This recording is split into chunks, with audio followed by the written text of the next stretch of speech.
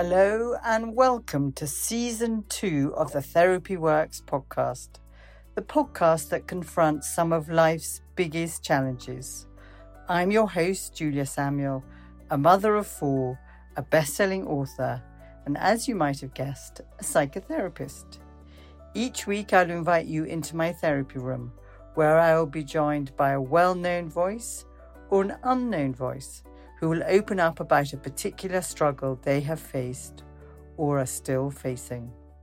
My mission is to expand our understanding of therapy and prove that meaningful conversations, which may contain difficult emotions, can be profoundly healing. I am delighted, Bryony, to invite you onto our podcast. And you are a journalist, an author, a podcaster, an advocate for mental health, a mother, a daughter, a partner, and you've written 7 books and 1 novel. So we have a lot to talk about. And my first question on this podcast is, tell me about a challenge you've been facing or have had to overcome. Where would I start? Well, I suppose a challenge I've been facing recently has been perimenopause. That's been really hard. Yeah, I got very unwell again, I think over the whole of the pandemic with obsessive compulsive disorder, which I've had since I was a child, but I'd sort of felt I'd reached a really good place in my recovery from it. But that came up again really badly. And I thought, oh, it must be the pandemic. But then there were a few other things that came at the same time. And we realised I was actually going through an early menopause. So that has been a challenge I have faced, but that I feel I am sort of getting through now. But life is just a series of challenges, isn't it, really? It is.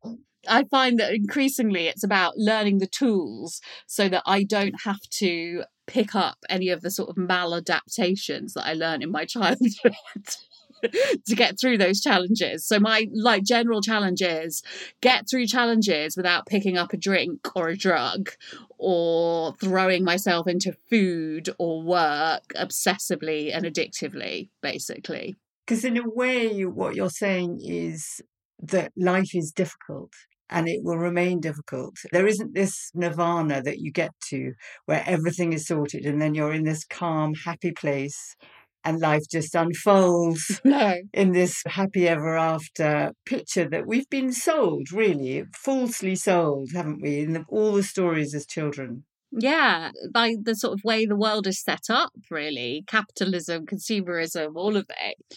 I think that's my sort of biggest mistake, I think. The thing that has made me deeply unhappy in my life generally has been the expectation of happy, if you see what I mean. It's been the pressure I've put on happy, the happy ever after, as you say, that thing of I am only successful if I'm happy or I'm in a good place. And of course, that isn't the case. Feelings are there for a reason. Obviously, happy is great. Happy is wonderful, but it's not particularly realistic to expect to be happy all the time. And I'm certainly a lot more content. Content's a good word, isn't it, Julia? Yeah. I think content is more realistic. Yeah. I mean, there are lots of light bulbs going off in my head. First of all, with early menopause, how ignorant we all have been that our hormones have such an impact on our mental health and that any pre-existing fault line is exacerbated if our hormones drop. And there are so many sides of you. There's this incredibly successful, productive you who writes 7 books, produces a podcast, has a column on the Telegraph, and writes a very clever, smart, coherent narrative that is very energized and very transmittable, that you have a very powerful force of giving understanding to the things that really matter to you. And then there is this other side to you, which, you called your book Bad World, where you feel chaotic, where you have OCD, where you've had alcoholic issues, and even got to the extent of being suicidal. And I guess for anyone listening, it's hard to understand how you reconcile these two, what seem like polar opposites. Increasingly, Julia, I think there is not that much space between success as we perceive it in the modern world and those feelings of despair and suicide. And actually, if I've learnt one thing in my career as a journalist, certainly in doing Mad World and in recovery and meeting people, it's that the most successful, quote unquote, and I'm doing waving fingers in the air right now because obviously this is a podcast, most of the most successful people I have met or interviewed are deeply troubled. And their success is driven from a place of a sense of failure, a sense of despair. There's all sorts of different reasons for that. And I think that the more unhappy one is in themselves, the more they are driven to try and make up for it with external factors, hence the success. And that's certainly what I have discovered. So I think that sort of very binary view that you're either down or out, or you're in the gutter, or you're looking at the stars. We're all much more of a melee and a mess of all of it, if you see what I mean. And that they're much more interlinked. Yeah. And I've got to a stage in my life and my career where, if I'm being really honest, and this is, you're Julia Samuel, so that's what I need to be with you. And, it's a podcast called Therapy Works. But the more, I suppose, well I get as a person, the less I see those metrics and values of success as, I don't know how possible it is to be an all-round well person and also striving to be the best at everything. And certainly for me, from my childhood, from my early teens, that was my way of getting people to like me. That's the way I learned. If I could be good at things and if I could work hard and if I could succeed, then my mum and dad will like me. That is not any bearing on my mum and dad at all. That is the kind of the thing we put in as parents, isn't it? Do well, do well. And it's a very familiar thing for us to be achieving and striving for. But as I have got older, I see that the more I strive for success, if I'm trying to grow myself on Instagram or trying to be like, oh, I need to sell this many copies or reach this many people, I'm usually trying to shrink myself and it's painful. And so there comes a point where you have to go, oh, this external stuff isn't working that much, and I think that's certainly where I am right now in my life. I mean, that's such a fascinating insight. And I really agree with you. It's like when you find yourself working super hard to get more and more attention or more and more, as you say, quote, success and recognition and maybe income, maybe not always, often the driver beneath is feelings of inadequacy and that the real you is smaller and smaller. And the real you is a baby screaming that is crying out for attention, that is longing to be held, I guess, and to know you are loved and lovable however you are, that you don't have to perform and succeed to be loved. Yeah, absolutely. Underneath it all that's a huge amount of fear, isn't there? And I often think that is essentially what life is. You spend, if you're really lucky and you live until you're in your 80s or 90s or whatever, is the first half of your life sort of you being fucked up by the world around you. And then is the second half you trying to unfuck yourself from all those maladaptations that you've learned. Does that make sense? It does make sense. It's a bit binary, isn't it? Because again, with this whole idea of happy ever after or what we perceive as success isn't necessarily the thing that gives us a sense of belonging maybe and a sense of calm. So I don't think it's about unpicking all the mistakes we made early on, because some people don't make their mistakes until quite a lot later. What I really get from you is that with each step forward, you find another part of yourself that you need to connect to, so that it's whether it's your body image or whether it's addiction or whether it's being OCD, but all of them come from a very early sense of being defective in some way. And I imagine in therapy you've begun to interrogate that. One of my questions is, what do you think it is about these experiences that was particularly challenging for you?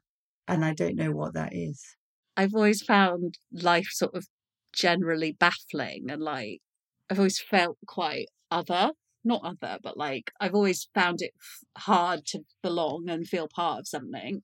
Because when you write, you have a very clear narrative and a lot of wisdom. So that there are two things happening at the same time, aren't there? I mean, that you're very powerfully saying what's difficult in life and you have an understanding of it. And yet still there's this feeling of feeling baffled, even as you write a clear narrative. Well, also because sort of the writing has always been my way of going, hey, is anyone else baffled by this? Because I suspect they must be. Because if I'm going through this, other people must be going through this. Do you know what I mean? Because I can't be as like freakish as my brain keeps telling me I am. Surely I'm not the bad person my brain wants me to believe I am. And so I need to check this. I need to know. And maybe I am. And if that's the case, then okay, I'll have to do what I have to do. But I have this hunch that maybe there are other people out there who feel like this as well. Perhaps we could all get together and chat and feel a bit better and belong. And that really is where all of my writing and all of my books have come from. There was never any clear-cut path or plan for this. You know, it was like it came out writing about first my obsessive compulsive disorder. That came out of desperation because I was like, if I can put this in the Telegraph, this paper that I had worked for so long, but I was like, if I can put this in black and white and then the readers can see it, and then if the police don't come and get me, then maybe I'm okay. And then it was like a way of reclaiming the OCD. And also then maybe people will come to me and say, oh, me too. And that was exactly what happened, but on a scale far larger than I ever could have imagined. And that's what led to me writing Mad Girl and starting like Mad World and starting Mental Health Mates, because it was all like trying to connect with people like me who had felt lost or like we don't belong because we didn't fit the conventional narrative.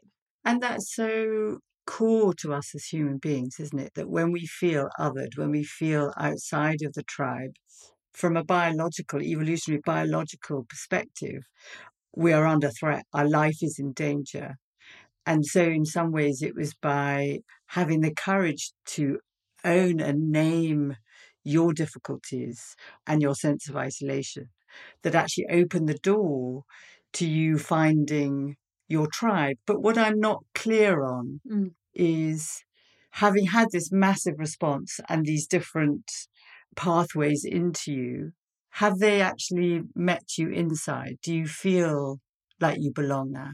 Definitely more. And they've definitely led me to find out new things about myself. So I think it was only really from writing about OCD and Mad Girl that I really connected a lot of the dots. What were the dots that you connected? I suppose really it made me realise that I had a problem with alcohol, with drugs, that the way I lived my life, I didn't have to continue to live it like that, you know, because I was thrown into this world of mental health campaigning and meeting lots of other people who had experienced similar things, but I was being shown different ways of living, if that makes sense. And so, yeah, but I do have to be really careful, Julia. I can become as addicted to validation, if you see what I mean, as I was to alcohol or drugs. And that's, I suppose, the challenge I have at the moment is, so I'm now 5 years sober. Go you! Yeah. But I think that for the first 3 or 4 years, the thing that was keeping me sober was other people's validation. If I'm being really honest, like, you're okay, Bryony, you're okay. You're not just okay, you're great, Bryony. And I was like, oh yeah, I am not the bad person I think I am. And that's lovely. And social media provided that very neatly, followers, all of that stuff. And then I think about a year and a half ago, I started to realise that didn't work anymore. And that was probably as hollow as the drugs and the alcohol. And so now I have to be quite careful. The thing that helps you, that is your part of your superpower, is letting yourself learn from your own awareness. So you didn't get stuck in this next phase of some ways being a dry drunk and using validation and followers to meet the pain rather than deal with the pain or find ways of expressing your pain, you recognized that there was another chapter in your relationship with yourself and this version of yourself, and how you manage the discomfort within your body that comes up in many different ways. Oh, you think that's my superpower? Yes. That's nice. Oh, well, look, I'm seeking validation from you, Julia. I don't think there's anything wrong with seeking validation. We are wired to connect. We are wired to be in relationship and interdependent. I think it's when the balance of it tips to that's all that we have. And so we have this feeling of emptiness and deficit inside. But I think relationally, moment to moment, having a hug, checking out, getting little moments of being met and feeling valued, I think is very meaningful and very important. Yeah. Oh, I absolutely agree. And I think for me, it's about finding that balance. What's wonderful and what certainly helps me in my personal life to navigate all of this stuff. And that I don't think I'd be able to question myself and have that self-awareness when I got sober and part of the 12-step program. And that certainly has provided me with some recovery tools that are incredibly powerful when I find myself in situations like that. But that is what it's built to do, though. I mean, AA is built to replace one addiction with another more functioning addiction, isn't it, really? What I think I'm really interested in is how there are a lot of acceptable addictions out there that we encourage, and a lot of society works from a place of addiction, and our phones are entirely set up and indeed created to work on the addictive process. Social media, food, so much food is now processed and created to make us want more. Work, the way we idolize people who frankly have quite unhealthy working relationships. And so I'm really interested in how, in a way, we have this perception of addiction. And certainly I did for a long time as well. And that perception helped to keep me in it, ironically. But that an addict was someone in an alleyway, a shooting up, or it was an old man on a park bench. And obviously that is part of addiction, but it's not all of it. But I also came to a point just over 5 years ago where I had to realise that I also was an addict. And so that I could see that I was an alcoholic, and I could see that I had massive problems with drugs, with cocaine. But it's funny because now the more work I do, or the more time I put in to looking at myself internally as opposed to everything externally, the more I realise that I'm addicted. There's all sorts of things that I use in an addictive way. Work's definitely one of them. Food. What's your definition of addiction? My definition is broadly speaking the 12-step definition, which is that you're powerless over something and your life has become unmanageable because of it. It's your primary relationship, isn't it? Is your addiction. It overrides all your other relationships. Yeah, and I could totally slip into that place with work. A lot of us are encouraged to. Can't I? I mean, you're a therapist, so it's different, perhaps. I have definitely used work to save me at times. I've definitely used it as a sense of validation and to have meaning and connection. If I feel chaotic and out of control, work definitely gives me a balancing when I step out of myself. And sometimes that's good. Yeah. And sometimes it's definitely too much. But I think where you're really insightful is this idea of this hierarchy of addiction. Like drugs and alcohol are morally decrepit and disgusting, and that somehow they're weak-willed. But those people who are addicted to work and very successful, or social media, or whatever it is, that somehow those, because they feed into a consumer frame of what is good about life, and that success equals happiness, which is pretty shaky ground. Your awareness and being in a community and learning from other people has helped you. Where are you in your learning now? What have you learned? I'm at the stage of my learning where I accept I have a lot more to learn, and that I'm learning all the time. But that is life. That's not a bad place to be, though, isn't it? No, in a way, I've always strived. I'm like, I need to know all the answers. That's been my thing. If I know what's going on everywhere and understand it, I can then maybe I'll be able to somehow control it. Yeah. And that, of course, is bollocks, right? And so now I think I've got to the stage where I'm like, I don't have a clue really what's going on, even inside my body. And that's okay. Like, if I don't know what the meaning of life is, that's okay. And in fact, that's kind of fun and exciting. I don't know what's around the corner. I don't know what the universe has got in store for me this afternoon. Well, I broadly speaking know, I'm going to go and meet a friend for a coffee, and I've got to got to do some writing. That's nice. But, I woke up this morning and I was like, right, I'm going to go to do personal training, and then I've got a thing with Julia, and then my editor at the Telegraph calls me up and says, Bryony, can you write something on edition for tomorrow's paper on this? And I'm like, okay. And suddenly my day shifts entirely, but there'll be an energy from it, So who knows? But there is the paradox, isn't there? By acknowledging that we don't fundamentally have control and we don't fundamentally know, and that we kind of let God and let go, that is in itself liberating. When we feel we can nail down control by having knowledge, by working hard, by proving that we're right and everybody else is wrong, or whatever our version of having control is, in some ways that's what drives us mad.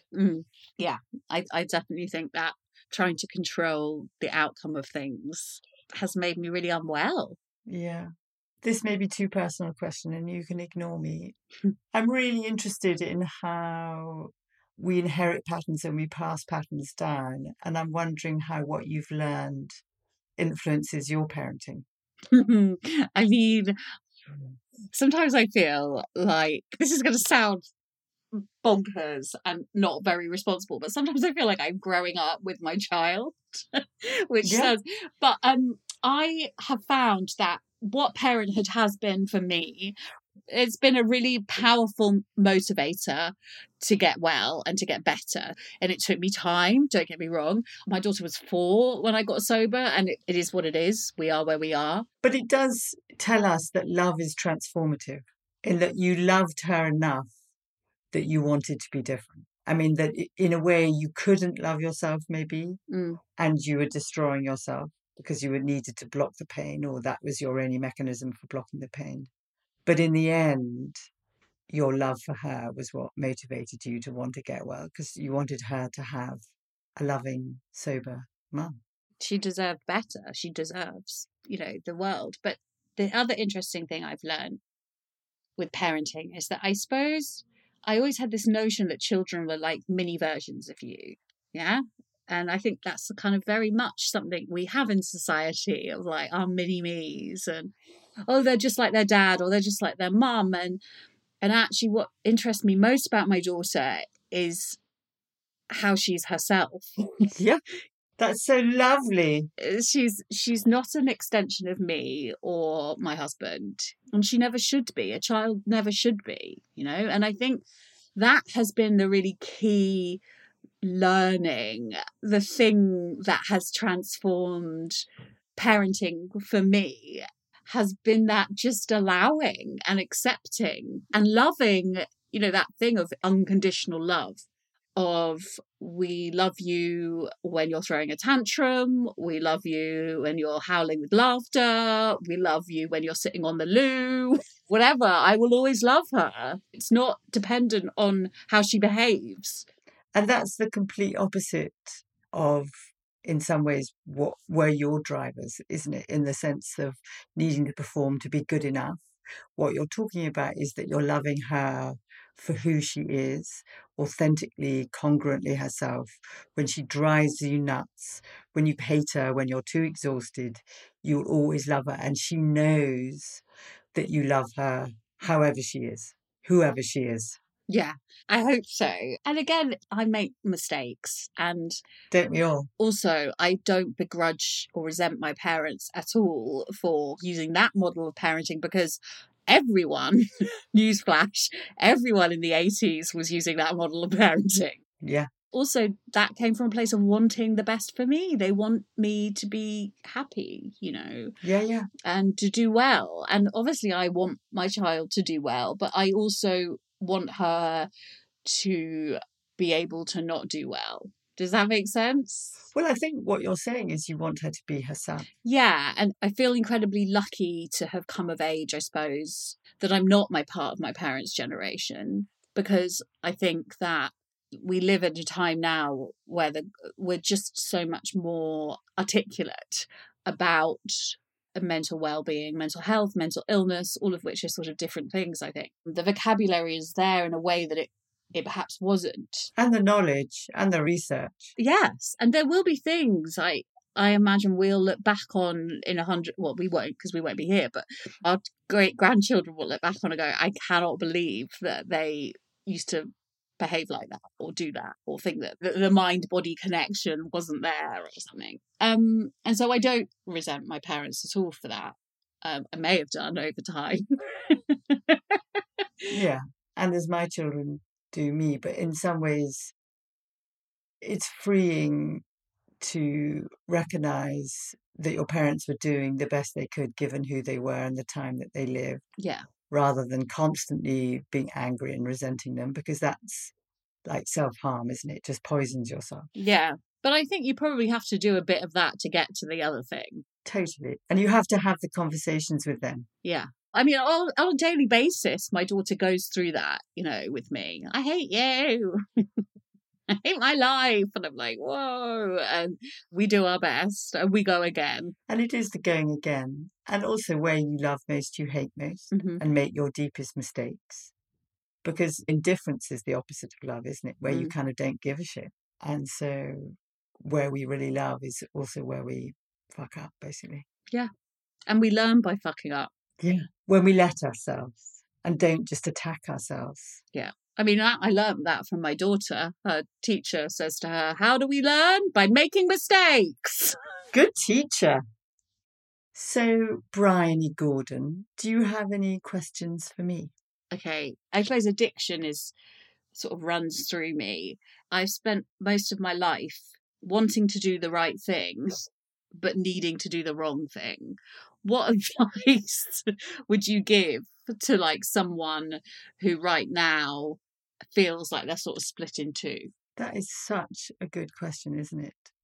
Like those two competing mindsets, if you like, of longing to do the right thing to get loved and belong and feel of worth, and the pain of that being so great that we end up doing all the things that are the completely opposite of getting our needs met, and then sets up this horrible looping cycle of self-loathing when our longing is this to be connected and to be loved, and yet what we do means that we hate ourselves first more than anybody else and criticize ourselves first, but then also do behaviors that are sabotaging so that people kind of step away from us. And I think we are as different on the inside as we look on the outside, so that each of us has our own unique map of this, and so that we have to kind of know what our own map is, that where are the holes that we go in, what are the sources of pain for us. Like there isn't a one size fits all answer.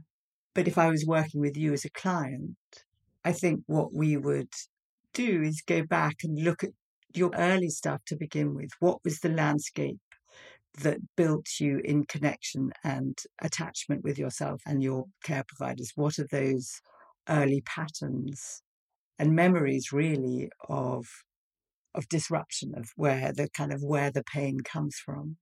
Because you can't really begin to repair what happened until you know what happened. And some things we won't remember, but I think we all need a story that makes sense enough for ourselves of where we've come from, and name what that is, and name what's going on.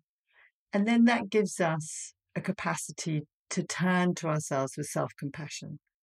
And I have lots of clients who say to me, well, everyone says self-care, self-compassion. I don't know what that is. I don't know what that feels like.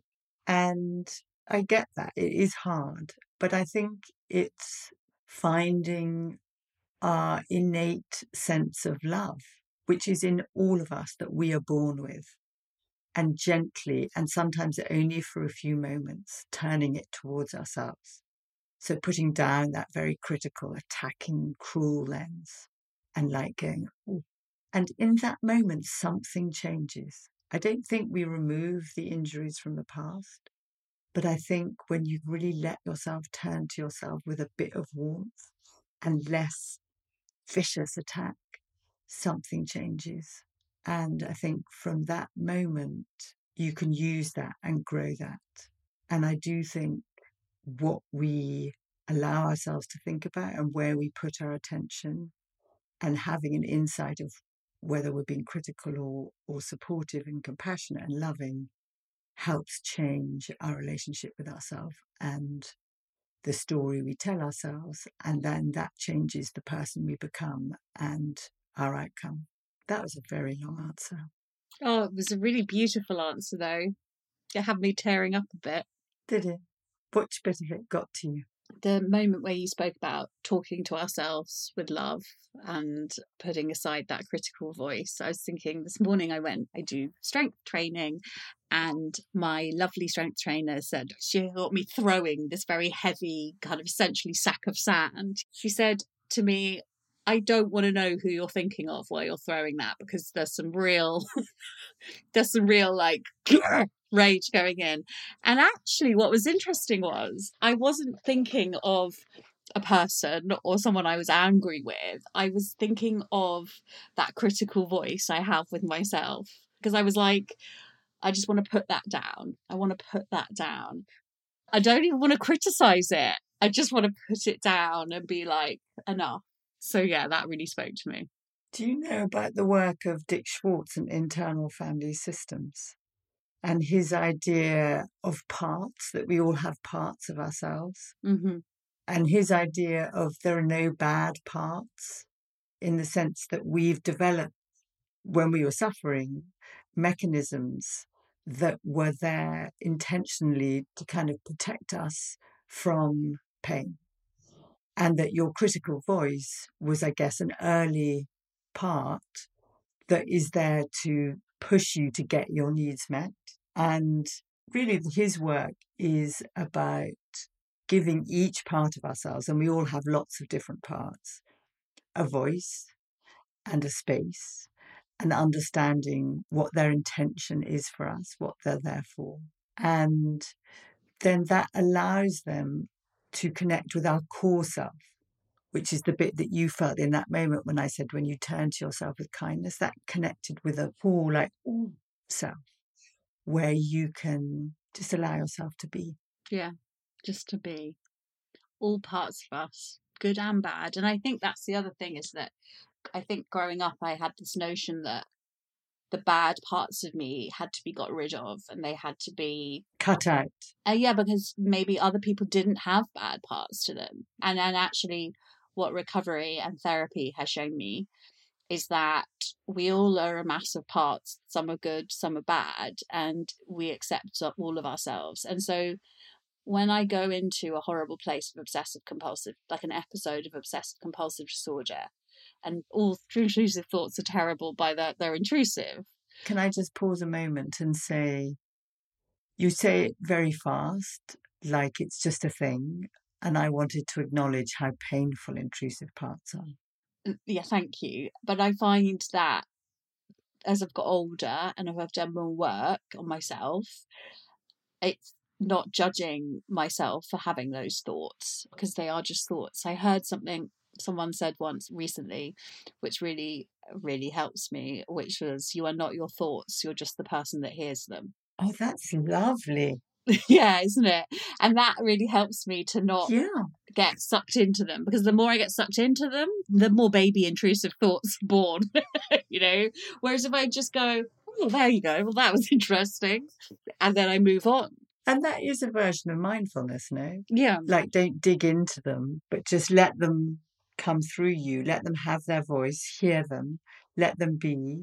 And then you can stay in the moment rather than trying to nail them down or block them. And I think that's what you're really learning, and I think all of us need to learn, me included, is that we can't Marie Kondo tidy ourselves internally to make us just all tidy like a sock drawer, that we have lots of different feelings and there isn't one bad one or one good one, but that is who we are because we're sentient human beings.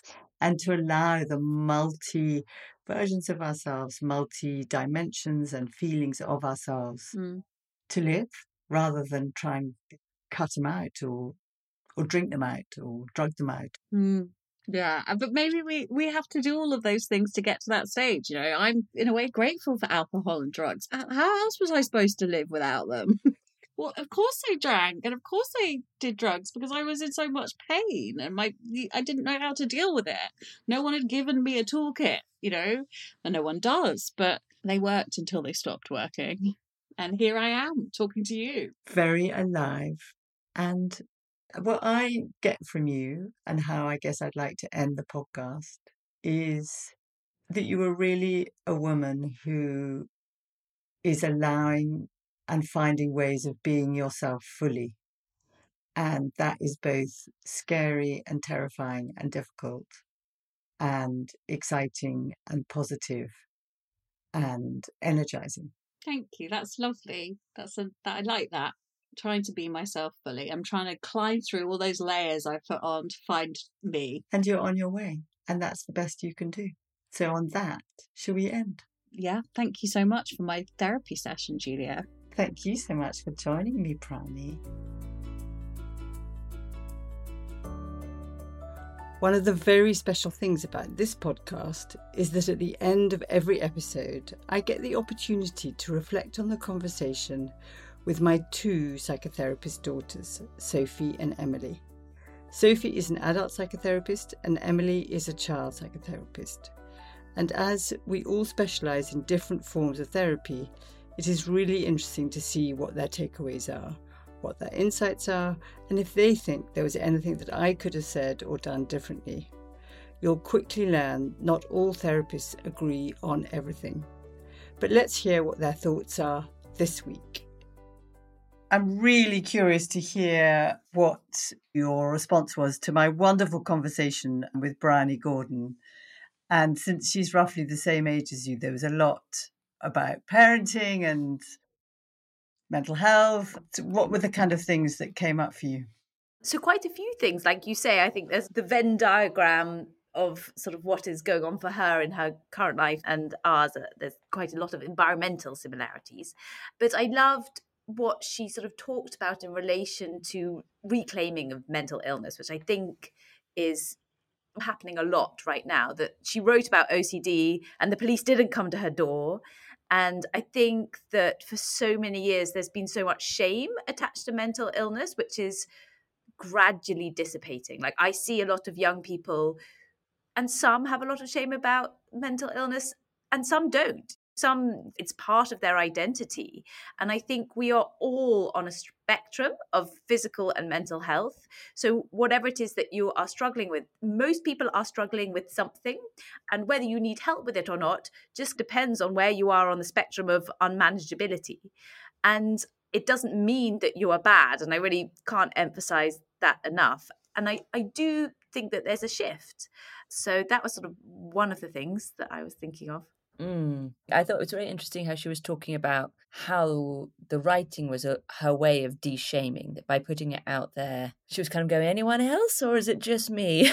And it made me think, I've mixed views. I'd be interested in your guys' thoughts. As social media has exploded, people more and more do share their experiences.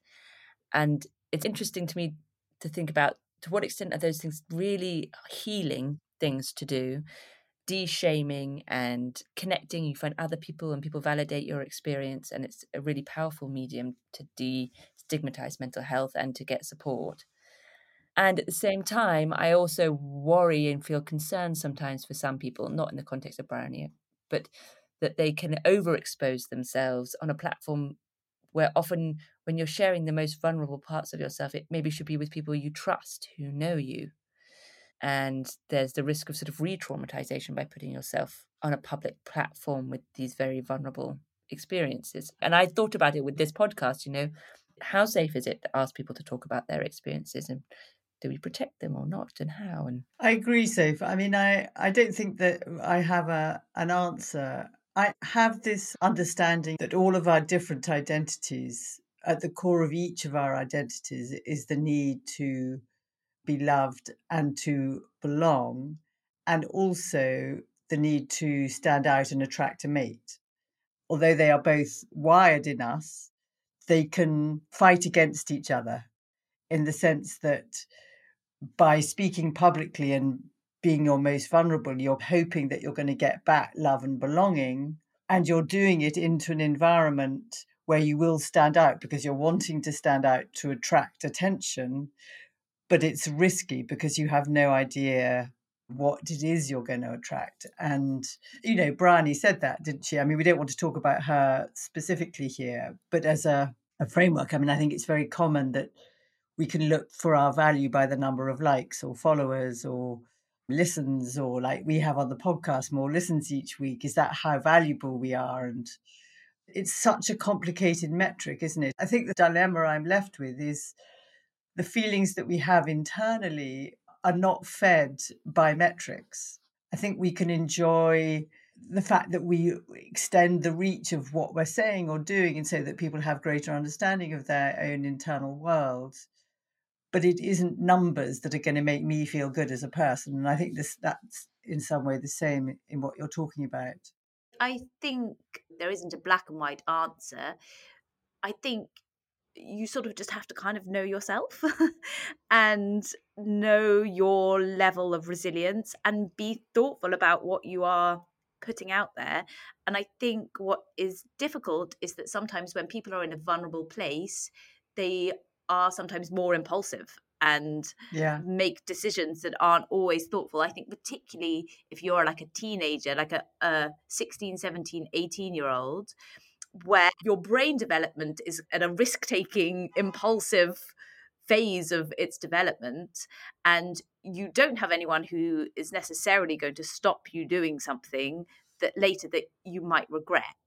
And I think that there isn't necessarily an obvious answer to how to sort of combat that beyond teaching as your child grows up and becomes a teacher. Firstly, obviously, online safety and all of that stuff, but also a mindfulness and a thoughtfulness and a capacity to reflect, to sort of slow down before you make decisions and think through, what am I doing this for, and what am I going to feel about any potential reaction? And what risks am I taking in that?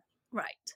And I think, like you say, that there's also such value, and Bryony already spoke to this, of finding community and finding belonging. And I actually think a lot of teenagers find that online too, particularly sort of in the LGBTQ community and things like, where you might live in a place where there isn't other people like you and you can find a community online.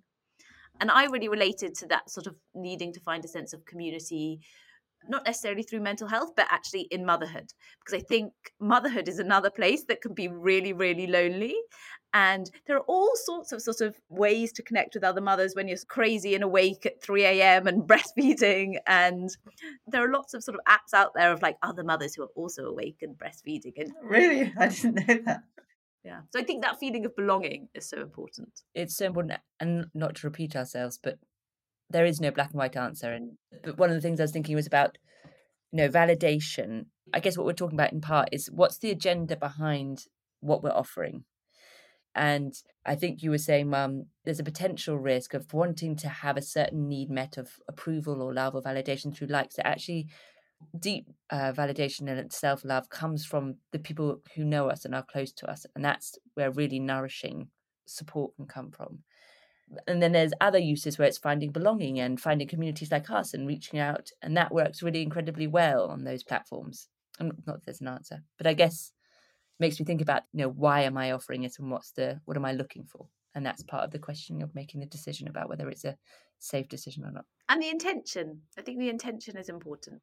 I would think that about our podcast too, right? Is that our intention is very much not to expose people or make people feel vulnerable, but actually have a platform to connect and to share and to create community. The other question I was wondering about listening to her was, how your parents fuck you up, and the question that she had of you spend the rest of your life kind of undoing what's been fucked up in your childhood, and how therapy has a part to play in that. And I was thinking of people listening about, and I've often had it with clients, how much do you go back to your parents and get them to acknowledge and say sorry for their mistake?